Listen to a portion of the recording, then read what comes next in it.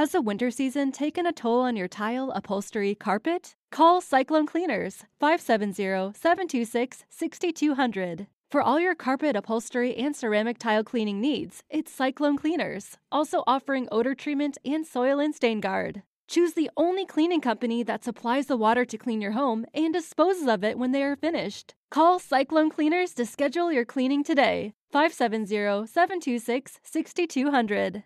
This is Cruise Radio. Your New Year's resolution should be to always travel with travel insurance. Find a policy today at tripinsurance.com. Broadcasting from the tripinsurance.com studios in Jacksonville, Florida. This is Cruise Radio. Hey, how's it going? My name is Doug Parker. Thanks for checking out this episode of Cruise Radio. We'll get a review of the brand new MSC Seaside today from Nick. Him and the family just returned from a 7-day Eastern Caribbean sailing on Seaside, so excited to hear about that. Sherry Kennedy standing by with cruise news. But before we get to Sherry, on last weekend's show, we did a special edition about the passengers who were on Norwegian Breakaway during the bomb cyclone. And I asked you if you thought the passengers deserve compensation or not. I had 103 emails, so thank you for emailing me, first off. And 67 of you said that the passengers should not get any compensation because weather happens. The other remainder said there should be some form of credit just because of the inconvenience.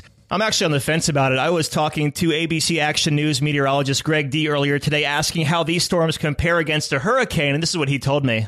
Doug, they don't form the same way hurricanes do, but they can produce some of the same results. That could include wind gusts well in excess of tropical storm force, maybe even to hurricane force.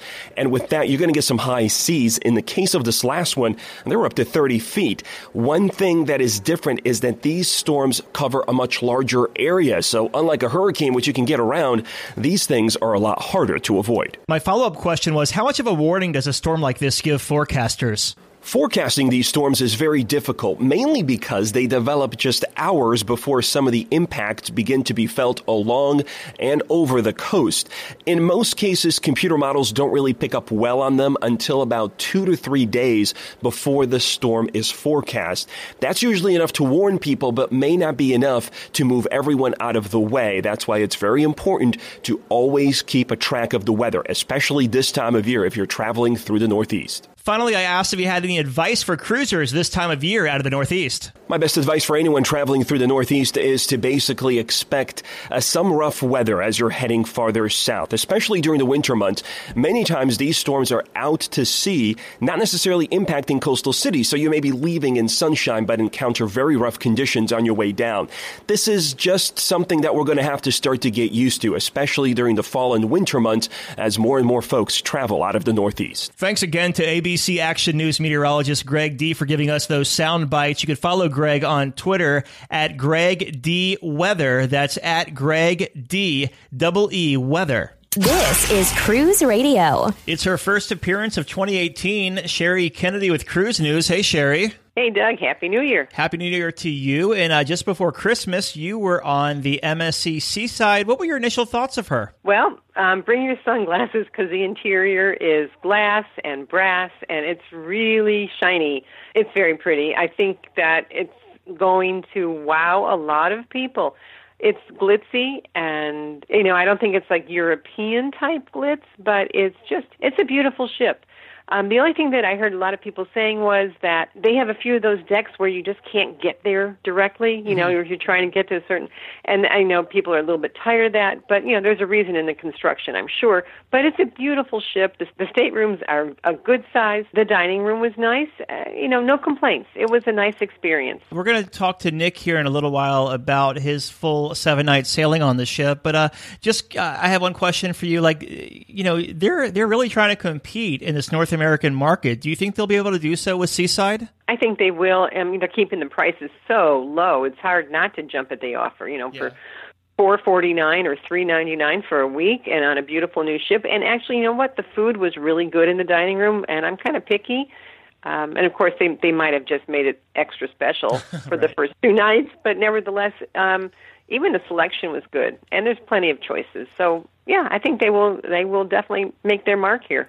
Alrighty, on the cruise news, the numbers were revealed for the cruise line CEOs. Who were some top earners? Well, the big 3, of course, which would be Richard Fain from Royal Caribbean Corporation and Arnold Donald from Carnival Corp. And, of course, there's Frank Del Rio from Norwegian Cruise Line Holdings. And none of them took home as a salary less than $1 million.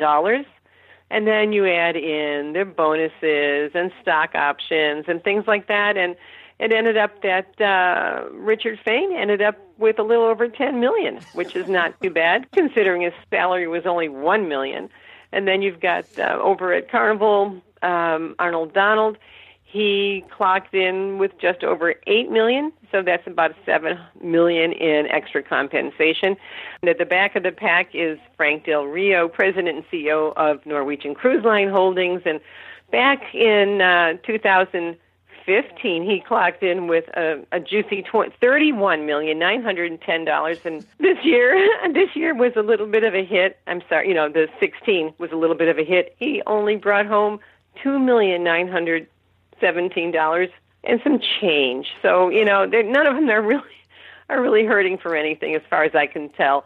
It's interesting, though, because, they all seem to have a base salary set about $1 million, $1.5 million.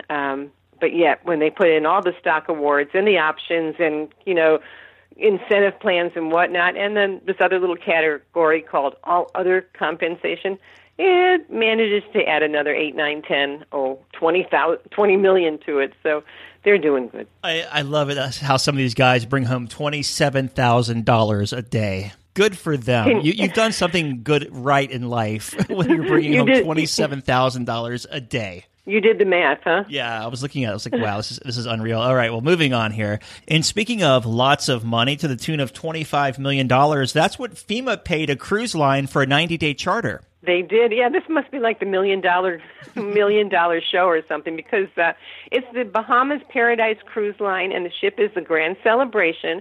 And FEMA chartered the ship for 90 days for the tune of $25.8 million. The 1,500-passenger Grand Celebration spent 90 days docked in St. Thomas, and that was from September through mid-December, and it was providing accommodations to the hurricane survivors and the first responders after the hurricanes hit the Virgin Islands.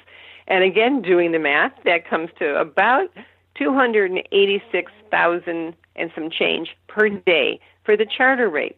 But if you do the math again, and by comparison, if you take another ship from another contemporary cruise line, you know what? It comes out to be just about what they all make per day in revenue. So FEMA got a fair deal, and Bahamas Paradise Cruise Line, they got a good deal too. All right, well, moving on here. Celebrity Cruises hikes gratuities right after Royal Caribbean recently did. They sure did. Yeah, you know, it's the old story. If one does, they're all going to follow. And sure enough, Celebrity also increased their daily gratuities rate.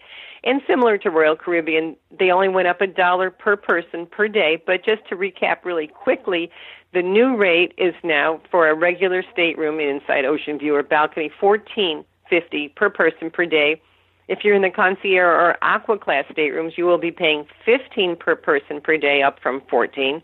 And if you're lucky enough to be in a suite, you were once paying $17 per person per day. You're now going to pay $18. So, I mean, it's $1 here, $1 there. But, you know, if you go on a 14-night cruise and you're in a suite, that's a lot of money. Yes, it is. And last but not least, MSC Cruises launching a child finder. Is this in form of like a smartphone app? Kind of. It's, you know, those little wristbands that you have, as far as I know. And it's for parents, I guess, to be able to locate their children, but only when the kids are in public spaces. And it's called the MSC For Me app. It's already up and running. It's on the MSC Meraviglia and the Seaside, but it doesn't yet have the child-finding capability.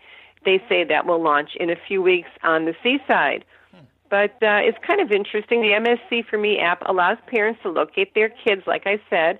It'll be on a map of the ship, and as long as the kids are in public space, but there's no sensors in the cabin. So if the kids happen to have been out and about, you know, at the arcade or whatever, and go back to the room, the parents can't track them to the room because there's no sensors. And it's kind of interesting, again, because the way this works, the way the app works, is you find your way around the ship via turn-by-turn directions, and there are 3,275 beacons that you could, they sort of act like onboard GPS satellites to track the person with the app and the responder on it. So it also has the ability to make restaurant reservations, book shore excursions, and you can even check your daily schedule.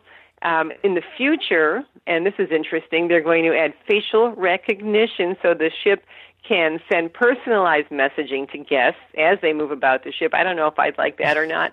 And smart cabins are also in the works, as are robotic entertainment and virtual and augmented reality. And they think that might be rolled out on some of the ships by 2019. And then the very last sentence, it's improved Wi-Fi technology is also on the horizon. Well, shouldn't that be like at the beginning? Right. This is basically what every other cruise line is doing, which is tracking your every single move on the ship. Right. Yeah. Okay. They want to know where you are. Exactly. And, you just have to remember to take it off when you go home, right? Yeah, exactly. All right, listener questions. If you have a question, shoot me an email, Doug@cruiseradio.net, DOUG@cruiseradio.net. Comes from Leah on Facebook. Taking our first cruise on Carnival Sensation in March. We are staying on Deck 1, and hubby is nervous. What can we expect? I'm trying to ease his mind. Thank you. Hi, Leah. Well, I wish if I just knew where on the Deck 1 you will be located. And actually, Deck 1 on the Sensation is really Deck 4. It's the Riviera deck. So it's not like you're, submerged below the surface or anything. It's really Deck 4. And it is the lowest passenger deck. And, there's really nothing wrong with that deck. The only hiccup I could see is if you happen to have your stateroom all the way at the back of the ship. Because, I do try to, whenever I'm on a new ship, I do try to walk around and check out if I hear any engine noise or feel some vibrations. And, the Sensation's an older ship. And when it's underway, you do hear and feel some of the engine noise. So if you're at the very, very aft and you're a sensitive sleeper, that could be a little bit of a problem. But otherwise, it should be fine. You should have a nice, smooth, quiet ride. The deck above you is just staterooms. You don't have any public rooms, so there's nothing to worry about with that. So, get some earplugs if you are at the back of the ship, but have a wonderful first cruise. And if you're in the front of the ship, you're going to shake like hell when the bow thrusters come on. Yeah, pretty much. True. Rick from Orange Park, Florida asks, do you know if cruise lines open categories up gradually throughout the year? I was trying to book a Baltic cruise a few months ago, but no inside cabins were available. I looked this morning, and now they're there, but they're all inside guarantees. Any thoughts on this? Yeah, it's interesting. Cruise lines don't usually hold back cabins. I know sometimes hotels will set aside a block of rooms, or even a concert hall will not release some seats. But no, cruise lines, they open up inventory, and they want to sell it as fast as they can. And, it's funny because more times than not, ships sell from the top down and the bottom up. So those inside cabins on the lowest decks, those are the first to go. And then when you saw it the other day on a guarantee basis, there's a few reasons for that.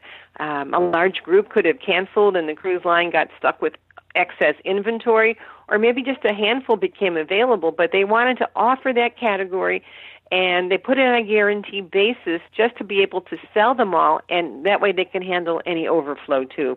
So, they're not holding it back. Big agencies will block hundreds of cabins, and when you get to certain periods of time, they have to release their inventory, and that's when the cruise line can see a glut of empty spaces coming back, and they panic, and sometimes they knock down the prices, they offer it on a guarantee, so you just never really know. But, book as early as possible, that's what I always say, and then check as you get closer to your final payment date. Keep checking to see if the price has been reduced, but don't lose any promotions that you might have had when you originally booked. And there you have it, from the horse's mouth, Sherry Kennedy from cruisemaven.com. You're about to leave on a really long cruise, aren't you? Yeah, I'm leaving pretty soon on an 18-day Panama Canal cruise. So I have never done the Panama Canal all the way through. Have you? Only partial. Yeah. This is Florida to California, so via South America. So it should be interesting. I'm excited. I'll tell you about it when I get back. Yeah, for sure. Safe travels, and thank you as always. Thanks so much, Doug. Bye. Cruise Radio, maintaining our global reach. Listen live at cruiseradio.net. From its rich heritage, picturesque beaches, and unparalleled blue waters, it's no wonder over 7 million people cruise to the Caribbean every year.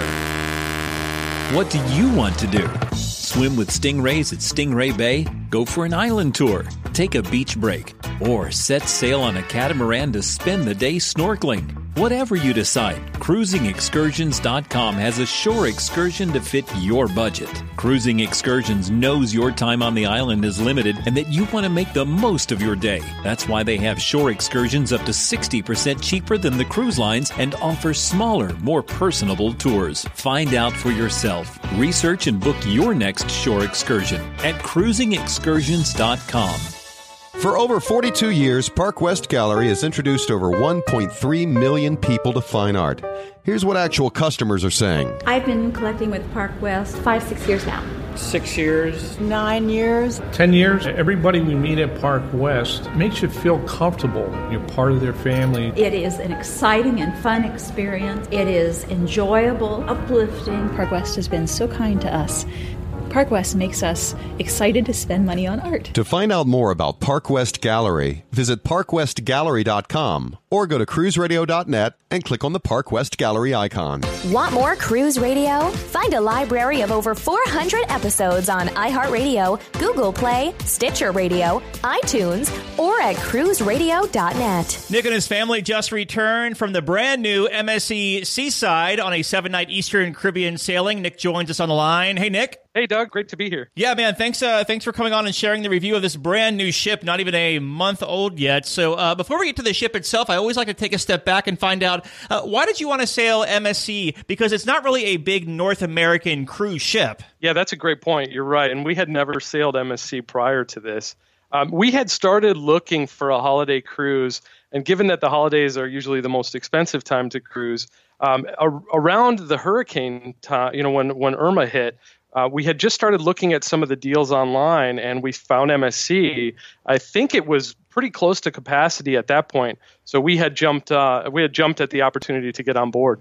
Cool. So you live up in Charlotte. You make the drive down to Miami. How was embarkation? You're on the first revenue sailing, correct? That's right. Yep. It came over from a transatlantic, and then we were they dubbed it the inaugural sailing. Do you fly down? No, we drive down from Charlotte, and it was about 10 hours or so. We came down a couple nights before just to be there and be ready. But the embarkation was smooth. We arrived about 45 minutes early. Mm-hmm. I parked in Lot E right across from the ships there. I walked to the curb, dropped off the luggage, and then we started to enter the terminal. Once we were inside the terminal, the security line moved very efficiently, and we got into the check-in line at that point. Does MSC Cruises do a staggered embarkation where they suggest you arrive to the pier like between 12 and 12:30? That's a great question, and I was expecting that. But due to the fact that we had gotten there around 11:15 in the morning, mm-hmm. It looks like they had started boarding at 10:30. Oh, wow. So we checked in, we got checked in, we moved through the terminal, and we went directly onto the ship. We were on board by noon. I mean, less than an hour from curb to on board. Nice. First impressions once you boarded MSC Seaside? We were very impressed. It's an absolutely beautiful ship, both inside and out. Immediately when you walk on board, you notice that 4-deck atrium, and it's really a spectacle to see. At the bottom of the atrium, they have the Seaside bar, and it's surrounded by these Swarovski crystal staircases mm-hmm. that encompass all 4 decks. Nice. So it's very elegant. And one thing, Doug, that I noticed as well that I haven't seen on other lines is they had floor-to-ceiling windows. Yeah. Almost like you're sitting in a mall, you're looking outside. It was really incredible, and just very, very stunning views out those windows. What's the first thing you did once you got on board? So once we got on board, we made our way up to the promenade deck. So we climbed those crystal staircases just because. Yep. And then we went straight up to the promenade deck. And of course, once you're up there, the thing to see is what they call the Bridge of Sighs. Mm-hmm. And it's at the very aft of the ship. And it's this it's a glass bridge that looks down 14 decks or however many decks down to what they call the Miami Beach pool down at the bottom. And it really is something to see. The views of Miami from there were incredible. And then just looking down, it almost takes your breath away. Awesome. So you make your way to your stateroom. What kind of stateroom did you book? So we booked a midship balcony stateroom. They called it Category B2, and they have what they entitled the Fantastica Experience, which really all that offered was it's a 12 voucher drink package per guest. So my wife and I and my kids each had 12 vouchers for drinks. Obviously, ours were alcoholic drinks included, and theirs were not. Did you take advantage of the if you have loyalty on another cruise line, you can kind of get that loyalty with MSC? Did you do that on this sailing? We sure did, and that was one of the most compelling reasons for us to sail with MSC. Ironically, we found out about the loyalty status match program after we booked, and we are Disney Platinum cruisers, so I applied online. The next day, I had my loyalty status matched with MSC, and in fact, they refunded me 5% of my voyage fare as a Black Card member. Wow, that's awesome. As far as the stateroom goes, you like you said, you've sailed Disney a lot and other cruise lines. Was it your typical stateroom, or was it noticeably different? No, it was your typical stateroom. It was very well appointed and modernized. So around the bed, they had USB ports, they had LED lamps and reading lamps. And then as well along the desk and mirror area, they had USB ports. So plenty of plugs and ports for charging. The one thing that I will mention was storage space was a bit tight on the ship. In the stateroom. They have a sliding cabinet that's right next to the master bed.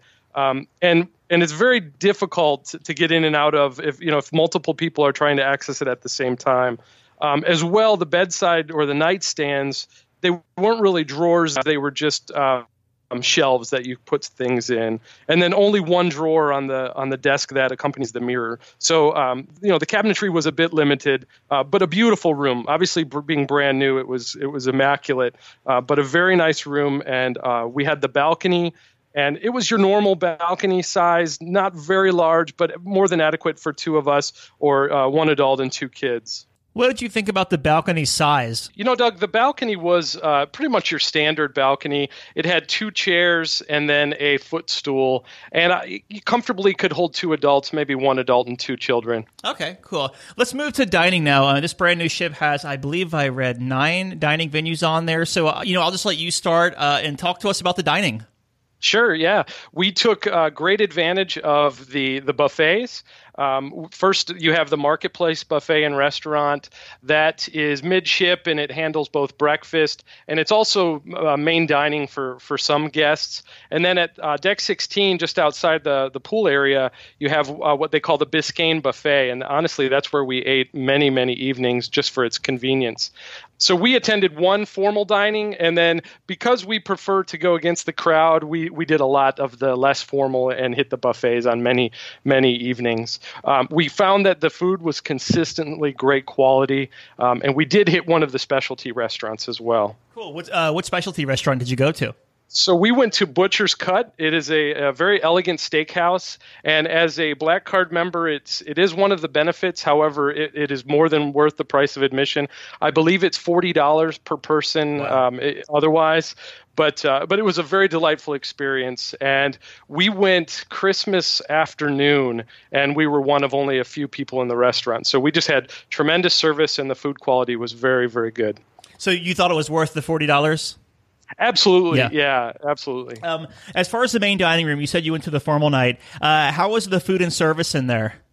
The food, again, was consistently good. The service was a little bit slower. And so it's similar to other cruise lines or Disney in particular. It's a more formal experience in terms of how long it takes. So it's a good 2-hour process. Yeah. And ultimately, that's why we chose to opt for the buffet on many evenings. The food on MSC that they serve in the main dining room, since it's a European Italian cruise line, is it all Italian food, or does it kind of have an international menu? No, it does have an international menu, and there were a lot of different options to choose from. So I have some picky eaters in my family, and they were more than pleasantly surprised there. And as far as all the buffet visits you went to, that was pretty consistently good as well? It was, yeah. The buffet was great. There were a lot of options, and to be quite honest, it was one of the best pizza experiences I've had at sea. Yeah, you mentioned the service in the main dining room was a little bit slow. Do you think was that due to one server having too many tables, or was it just kind of working the kinks out of it being a new ship? I think it's definitely a bit of both. In the buffet especially, there were a couple nights where, we did have to wait to get our table cleared. Mm-hmm. But every person that we interacted with on the wait staff, they were delightful. They worked very, very hard, and they were simply trying to keep up with the pace. Yeah. Let's talk entertainment. It looks pretty stunning. It does. The entertainment was tremendous. One of the really nice features is similar to other cruise lines. They have the LCD screens throughout the ship. And so we went to 2 shows that we booked right on these screens that were located in various locations around the ship. We saw a show called Timeless, which had a huge Michael Jackson presence in it, and by far our favorite show. I wish we could have seen it twice. It was just an incredible experience.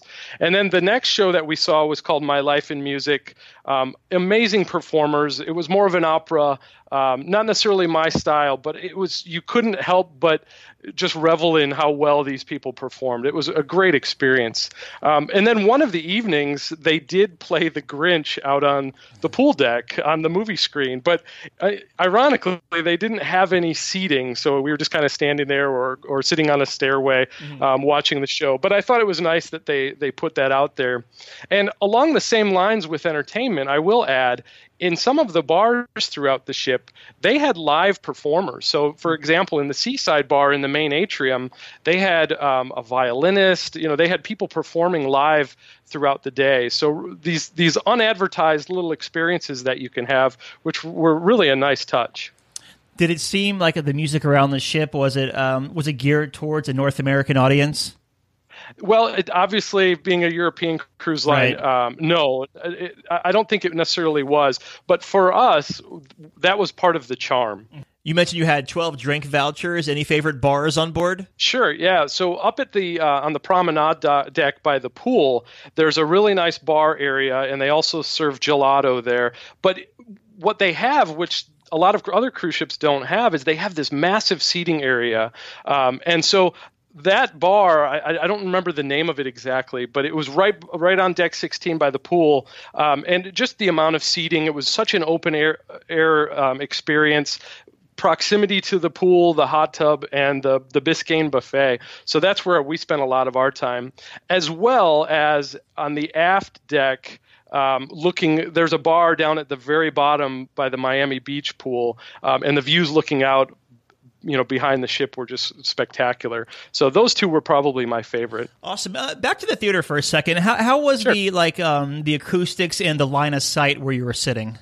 Yeah, I believe it was called the Metropolitan Theater. It was very well appointed too.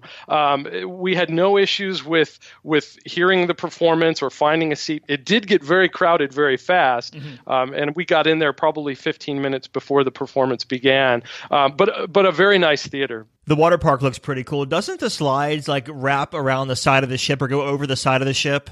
They do, in fact. They have a number of different slides, and they have a very nice kid pool area. But yeah, the slides were incredible, as well as at the very top, they have a zip line that goes out across the ship. Awesome. Now, how were the sea days on the ship as far as crowds and congestion? So we got lucky in terms of weather. We had 3 sea days on this sailing and perfect weather the entire time. But like any other cruise ship of this size, the pool deck was very, very busy on those sea days. We found that in the late afternoon, the crowds were a lot smaller. So what we did was we took, as I mentioned, our less formal dinner approach, and we were able to take advantage of the pool later in the day when dinner would start. In fact, you could find hot tubs that were accessible at that time as well. Nice. So, this ship holds 5,100 guests, I believe. So, did it feel like there was 5,100 people on it at peak times during the day? It did not. No. Okay. I was amazed at how the ship did not feel full with that many passengers. You could walk around the ship in various different lounge areas, and you could always find a seat. I would walk along deck 8, and there would be tables or reading areas.